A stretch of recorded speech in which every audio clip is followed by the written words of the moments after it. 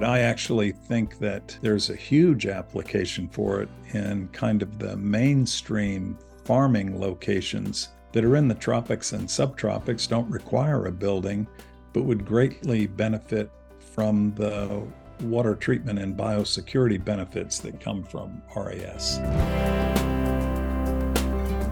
Welcome to RAS Talk, the podcast on recirculating aquaculture systems and sustainable food production. Brought to you by RAS Magazine, the premier publication for recirculating aquaculture systems professionals. This episode is sponsored by Oxygard International. Secure, grow, evolve. Improve your production with tailored and targeted technology.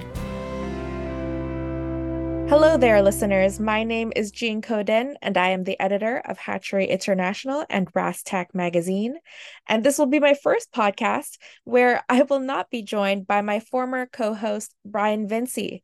I am flying solo on this podcast as Brian refocuses his time on his work at the Freshwater Institute. My former co-host is a humble person, so in our last episode together with Sustainable Blue, he didn't even want to make a big deal out of it. But since he's not here to stop me, and I know he'll be listening, I just want to say thank you, Mr. Brian Vinci, for guiding this podcast for the past 3 years and helping us to grow to what it is today. I've learned a lot from you, and I hope I do you proud.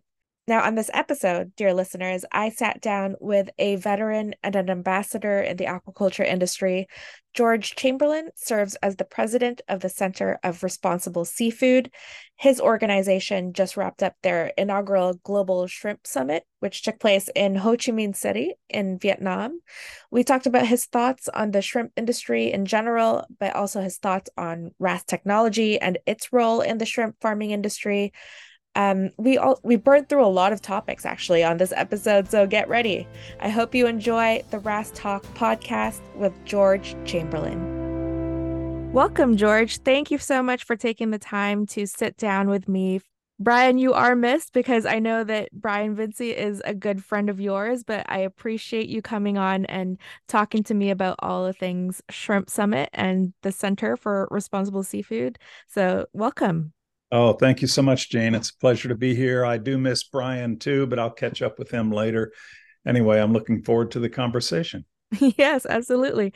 Let's start with the idea for the Global Shrimp Summit. You held the inaugural event this year, just a few weeks ago, actually now.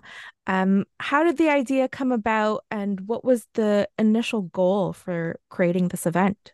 Actually, in the Global Seafood Alliance, we've had annual meetings since 2001. And every year we kind of look for where is the critical issue in the aquaculture world. Now it's broadened to seafood in general, including wild catch. And we organize a meeting to address that critical issue. In this case, at the last goal meeting in Seattle in October, the gentleman from Rabobank, his name is Gorian Nikolic, presented a talk on global shrimp production. And he projected that there would be even greater oversupply. There already was oversupply, high inventories, and low prices at the time of his presentation.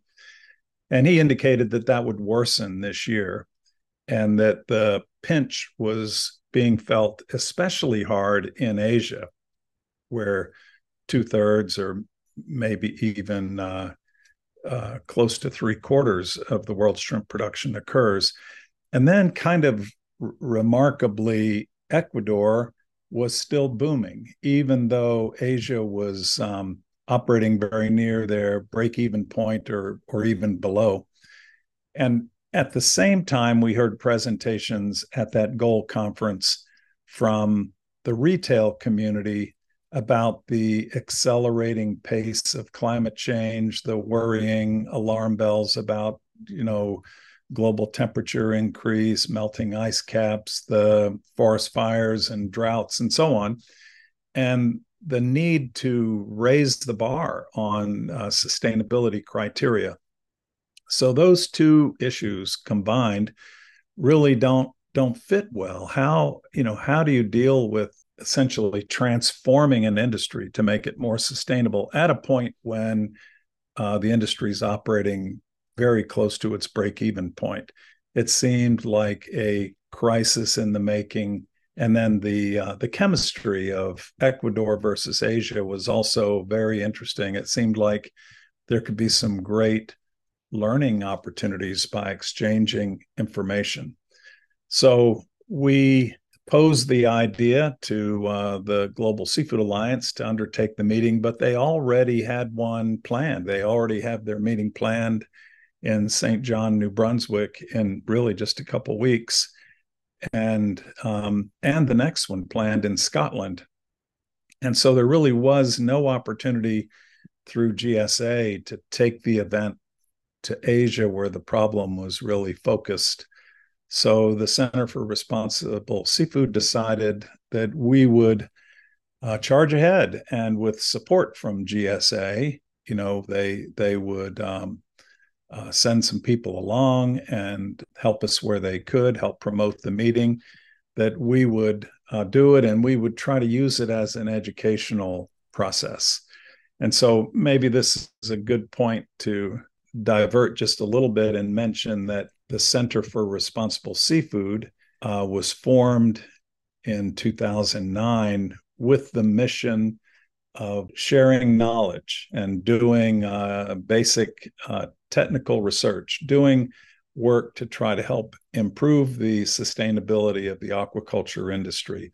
Unlike GSA, it's a totally different organization from GSA with a different board of directors. TCRS has nothing to do with certification. It's only focused on education, training, knowledge sharing, practical research.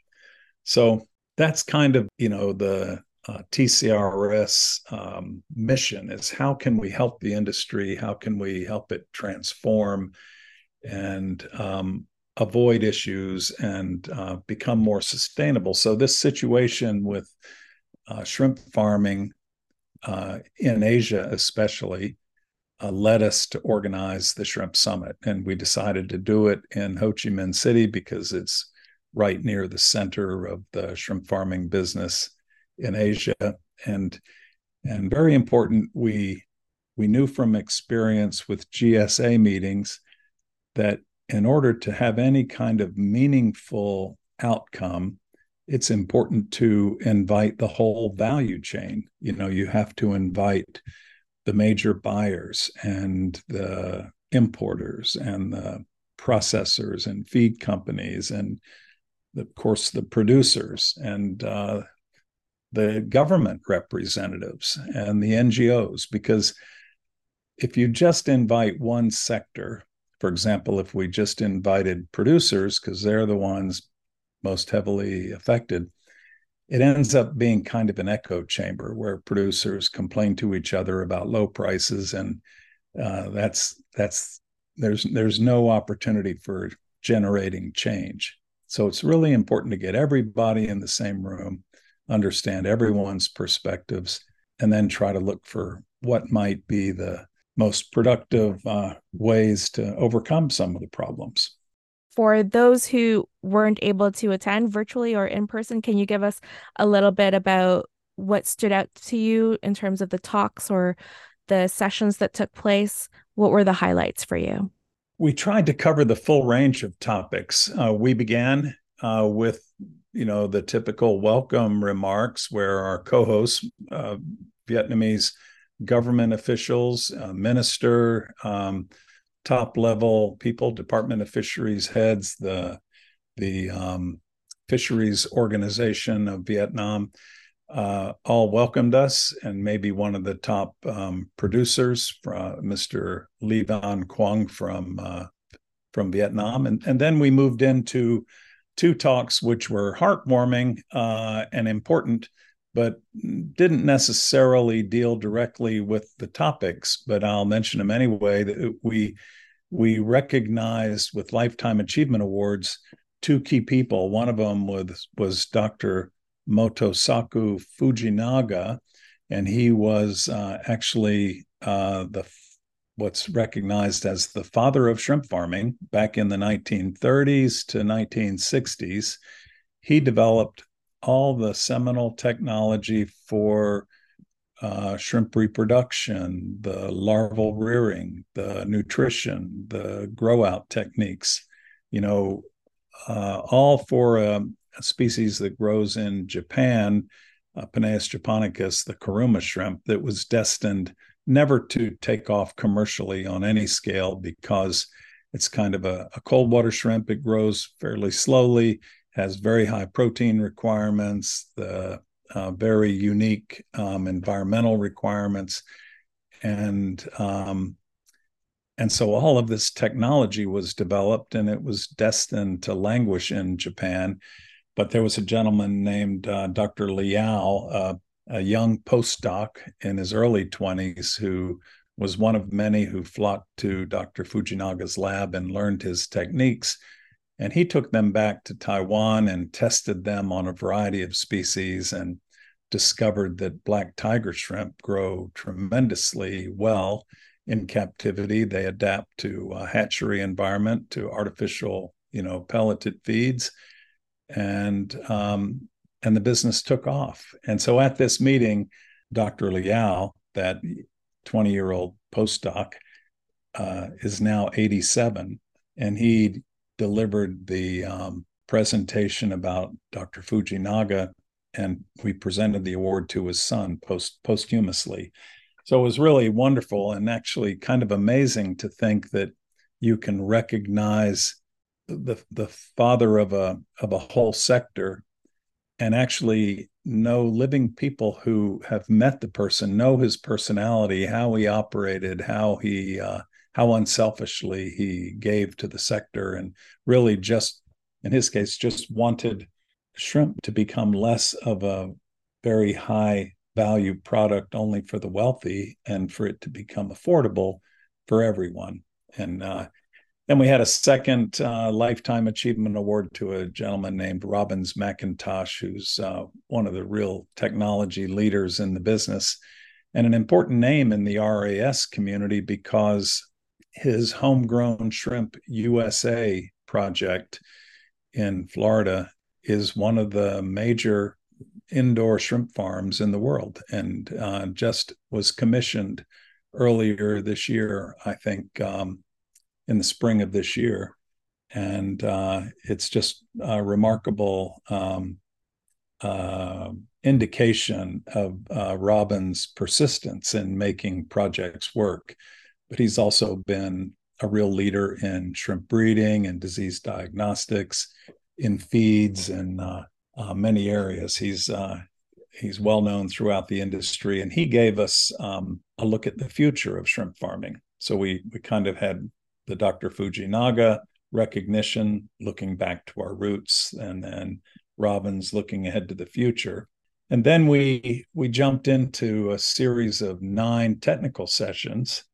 The first one was on global production and markets, and it set the stage by saying that Gorian Nikolich's projections from the goal meeting in the previous October were absolutely still holding, and there's still overproduction, high inventories, record low prices, and that the low prices that are being felt at the production end still have not translated into low prices at the consumer level, which is a very frustrating thing for producers when they see they're producing at these prices that are about to drive them out of business. Yet when they look at the prices in the grocery store, they're as high as they were when the farmer was getting peak prices. So it takes time and for those things to relay through, and they will, and it'll eventually lead to increased consumption. But anyway, that set the stage that we haven't had the typical scenario of a catastrophic disease outbreak somewhere in the world, which has been the history of shrimp farming, that reduces the global supply. Shrimp farming practices are getting better and better. Biosecurity is improved. The shrimp themselves are now bred for much greater resistance to disease. And so we have record high production And it seems as if every shrimp producing country is aiming to increase their production. I appreciate this sort of overview of the shrimp industry, and I loved how the Shrimp Summit, for example, started out with with the father of shrimp farming, because you kind of want to know where you started and then talk about where we're going next, right? So, Right. in sort of that spirit, what role does, recirculating aquaculture technology play for this industry?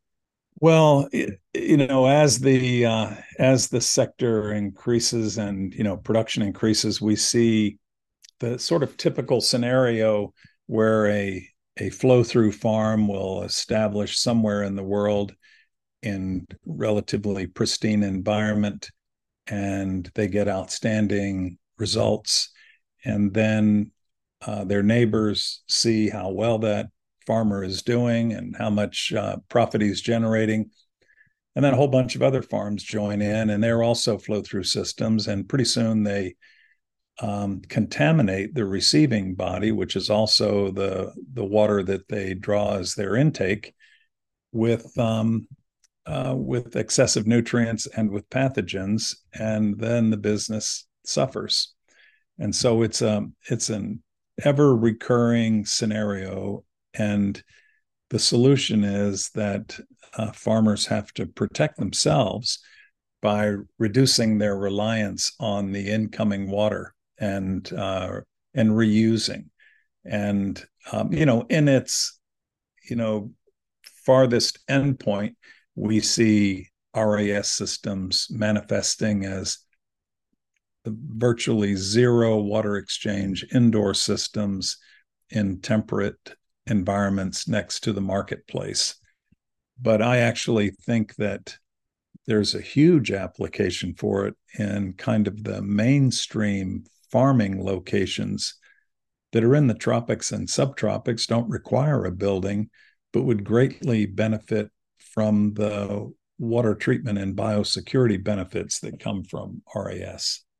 George, this might be a little bit of a naive question for me, but sort of in listening to you talk about the shrimp industry and how it's sort of facing an overproduction challenge right now, what is the advantage of moving a farming operation into RAS technology, which can be sort of a capital intensive operation or facility?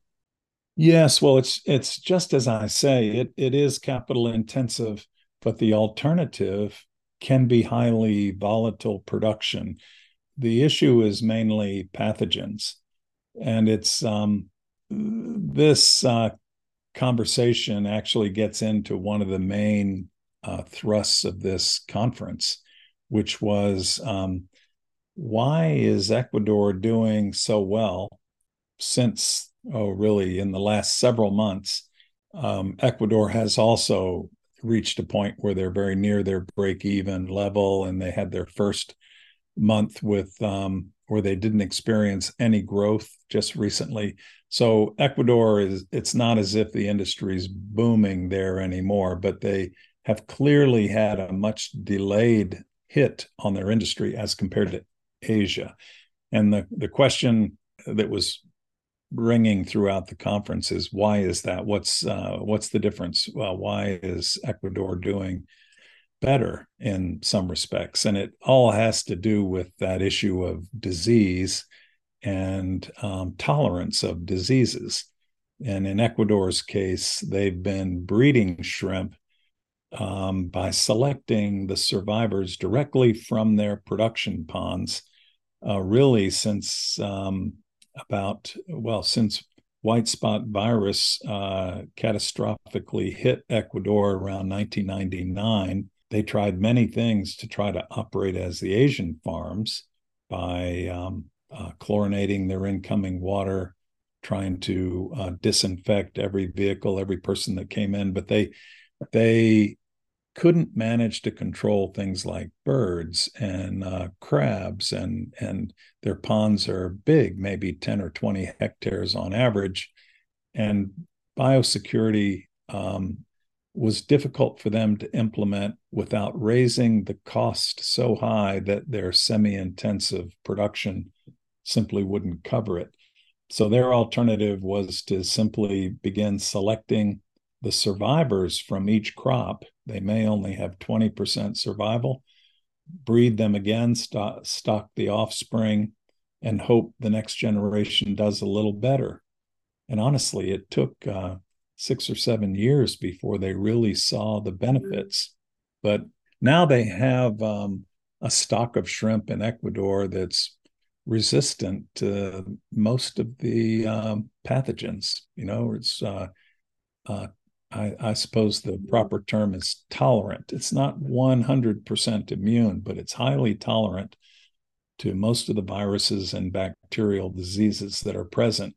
Whereas in Asia, they have not used that approach. They stock shrimp, which are specific pathogen free, SPF, and those shrimp are free of all diseases, but they may be influenced by diseases that are in the environment. And so it's these SPF focused farms that are in Asia that would really benefit from better control of pathogens. So by using more water reuse, using the water within their own farm to a greater extent, then they don't have to worry so much about disinfecting every drop of incoming water. So it's a long answer to basically say it's in their own interest to reduce water use so that the expense of assuring the biosecurity of the water they do bring in is reduced. But disease management is a crucial element, and RAS is a great tool for reducing the reliance on water that could be potentially infected with multiple pathogens and could cause catastrophic losses, or even maybe even worse than catastrophic losses are some of the diseases that cause very slow growth and poor conversion efficiency, so that the farmer may not even realize he's got a serious disease, but when he harvests, he finds that he has only very small shrimp and he's wasted a lot of feed, and he gets a crop out, but it's a major loss of money. If, at least with a catastrophic loss, he might have known right away that there was a problem and he could have restocked. It's important also from the environmental point of view, reducing the nutrient load on the environment. As as aquaculture grows, we have to think of the tons of solids and inorganic nutrients that are being discharged into the environment and how that affects the quality of the receiving body. It's not just the selfish consideration of how the diseases in that water might affect my production. So it's really both aspects, environmental and production. So far in our podcast, I believe we've explored a few RAS projects in the US. Just recently, a few episodes ago, we talked to Steve Sutton from Transparency, who is based in Downey, California. We've also talked to the person that you mentioned, Robin McIntosh, with Homegrown Shrimp in Florida. Do you feel that there's a specific potential of shrimp RAS in the United States? Are there other regions in the country that could benefit with more RAS projects there? Sure. I think that RAS projects will continue to grow, and I want to go back to the whole technology is transforming, and it's not just limited to the U.S. I found it remarkable to visit this high-tech farm in Vietnam that aspires to produce, can you imagine, 100,000 tons of shrimp from Wow. the facilities. And they don't just have the intensive tank systems, but also AI-driven apps that count and measure the shrimp. And and help them with water quality and management of all the 5,000 devices on their farm and a central control system where they can see what's happening throughout the farm.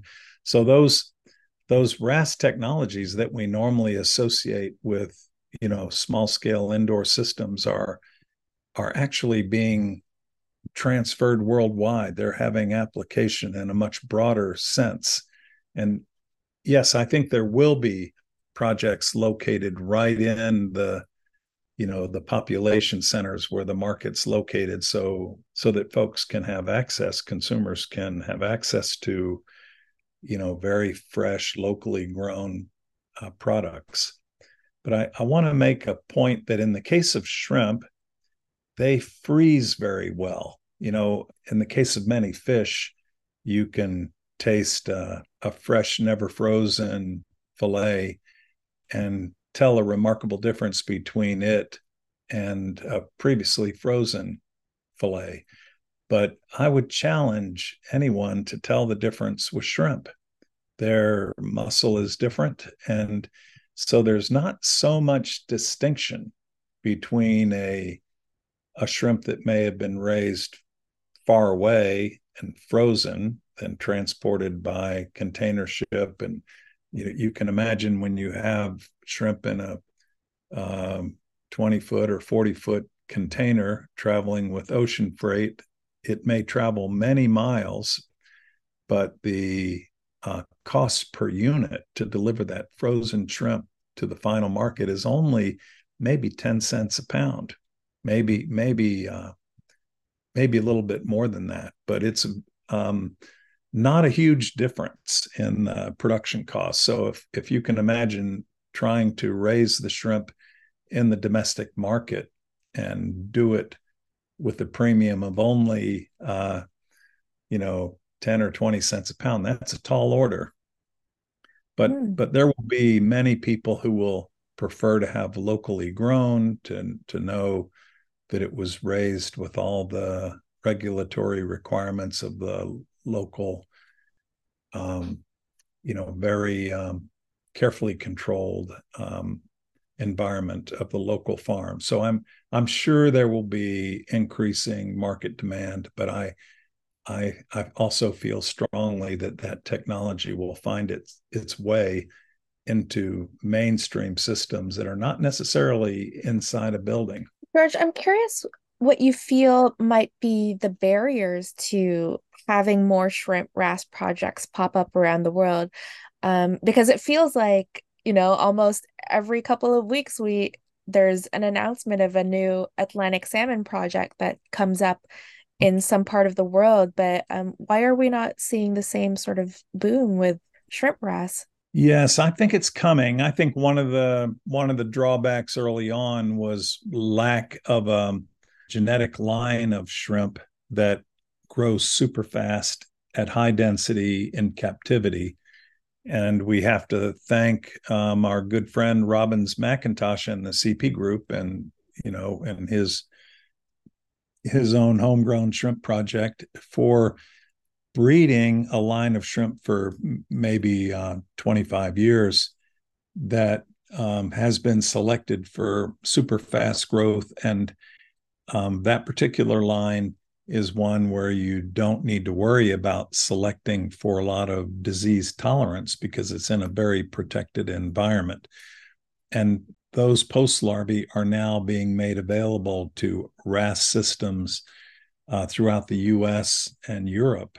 And we're witnessing farms taking off because all of a sudden they have an animal that can grow twice as fast in the same length of time. And it can tolerate and actually flourish at high densities and with excellent feed conversion. So I think the genetics has been one of the big factors. I want to also go back to Brian Vinci and the work that he presented at the Shrimp Summit. So let me just mention, this was a project funded by the Nature Conservancy. And the idea is that salmon RAS systems have benefited from a lot of sophisticated technology. One of those is optimization of the design of salmon tanks using computational fluid dynamics modeling. And that has not been done with shrimp farming. It's been a very kind of empirical development where someone will build a certain tank and he'll have good results, and then others will try to copy it almost exactly. They might tweak a little bit of this or a little bit of that, but no one wants to venture too far away from that design that they know was working. And so TNC, the Nature Conservancy, enlisted Brian to take a look at this with intensive shrimp tanks. What would be the optimal depth and diameter and slope and water velocity to make a shrimp production tank that is self-cleaning with minimal energy use? And Brian presented those results. And I think the next step is we'd love to build a few units, actually test them with shrimp, try some different variations of water velocity and so forth, and then present those results at the next shrimp summit in Bali. So it is just wonderful to find technologies that are sort of on the shelf, ready to go, like this CFM, computational fluid dynamics, CFD modeling for salmon tanks, and then apply it to shrimp. And so imagine if we could have a much improved tank, self-cleaning, very easy removal of solids. We can have a solids treatment, and then that leads directly into improving the water reuse. And it's not hard to imagine that the industry could transform in just a few years. If we have a few that work very well, have lower cost of production, less environmental impact, then the adoption could be very rapid across the industry. Yes, that does sound really exciting. And hopefully we can kind of, are these resources available to people? Can people view the Shrimp Summit? Is that still available, the recordings?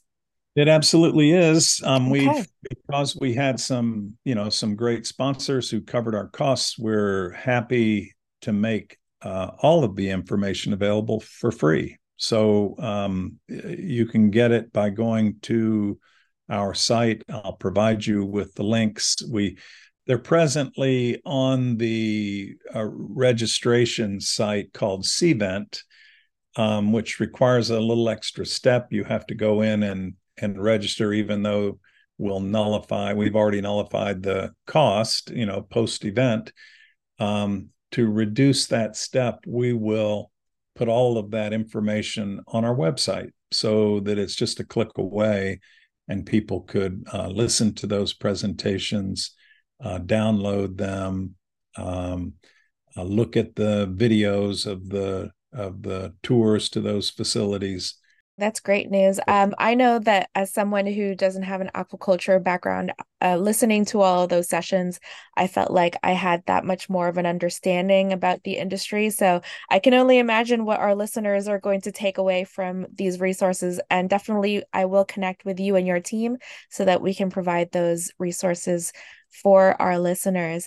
And before I let you go, George, I wanted to kind of let people know that you also have a podcast. Can you tell us a little bit about that? I'm afraid I'm a real novice. As I mentioned, one of the objectives, the mission of TCRS is education and knowledge sharing. So I've had this wonderful benefit in my career of visiting a lot of different places around the world. And some of the folks in our TCS community and on our board have said, George, why don't you just take a minute, pull out your phone and record some of these people in the places that you're visiting. So very amateurishly, No, I disagree. just my I think I think people really like, especially on the podcast platform, people really like to kind of be immersed into the experience. So I feel like you turning on your phone and just being a part of, and including them in the scene is a really engaging way to kind of tell a story. So I'll hopefully be able to provide some links for that as well. We'll have lots of resources available. George, I want to thank you so much for your time and for sharing all of the great work that you're doing with the shrimp industry, but also in the aquaculture industry in general. I hope that our listeners get a lot of learnings from this, and hopefully we can provide those resources for them as well.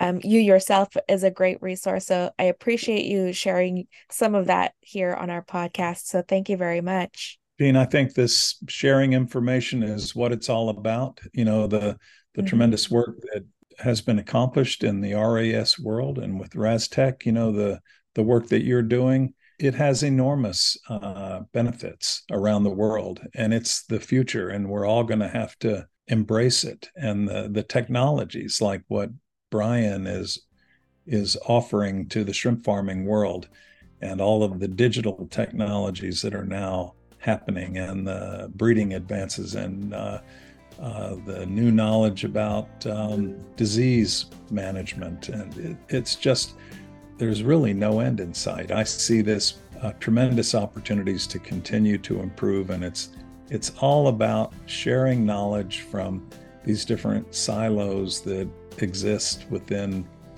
the aquaculture world, the academic piece of it, the production piece. So I'm delighted to participate in the podcast, and I appreciate what you do in helping to disseminate information. It's a great. Yes, absolutely. And thank you to you as well. You're doing the same thing and you've done it for much longer than I have. So I am here to learn from you as well. Thank you very much. Thank you, Jane.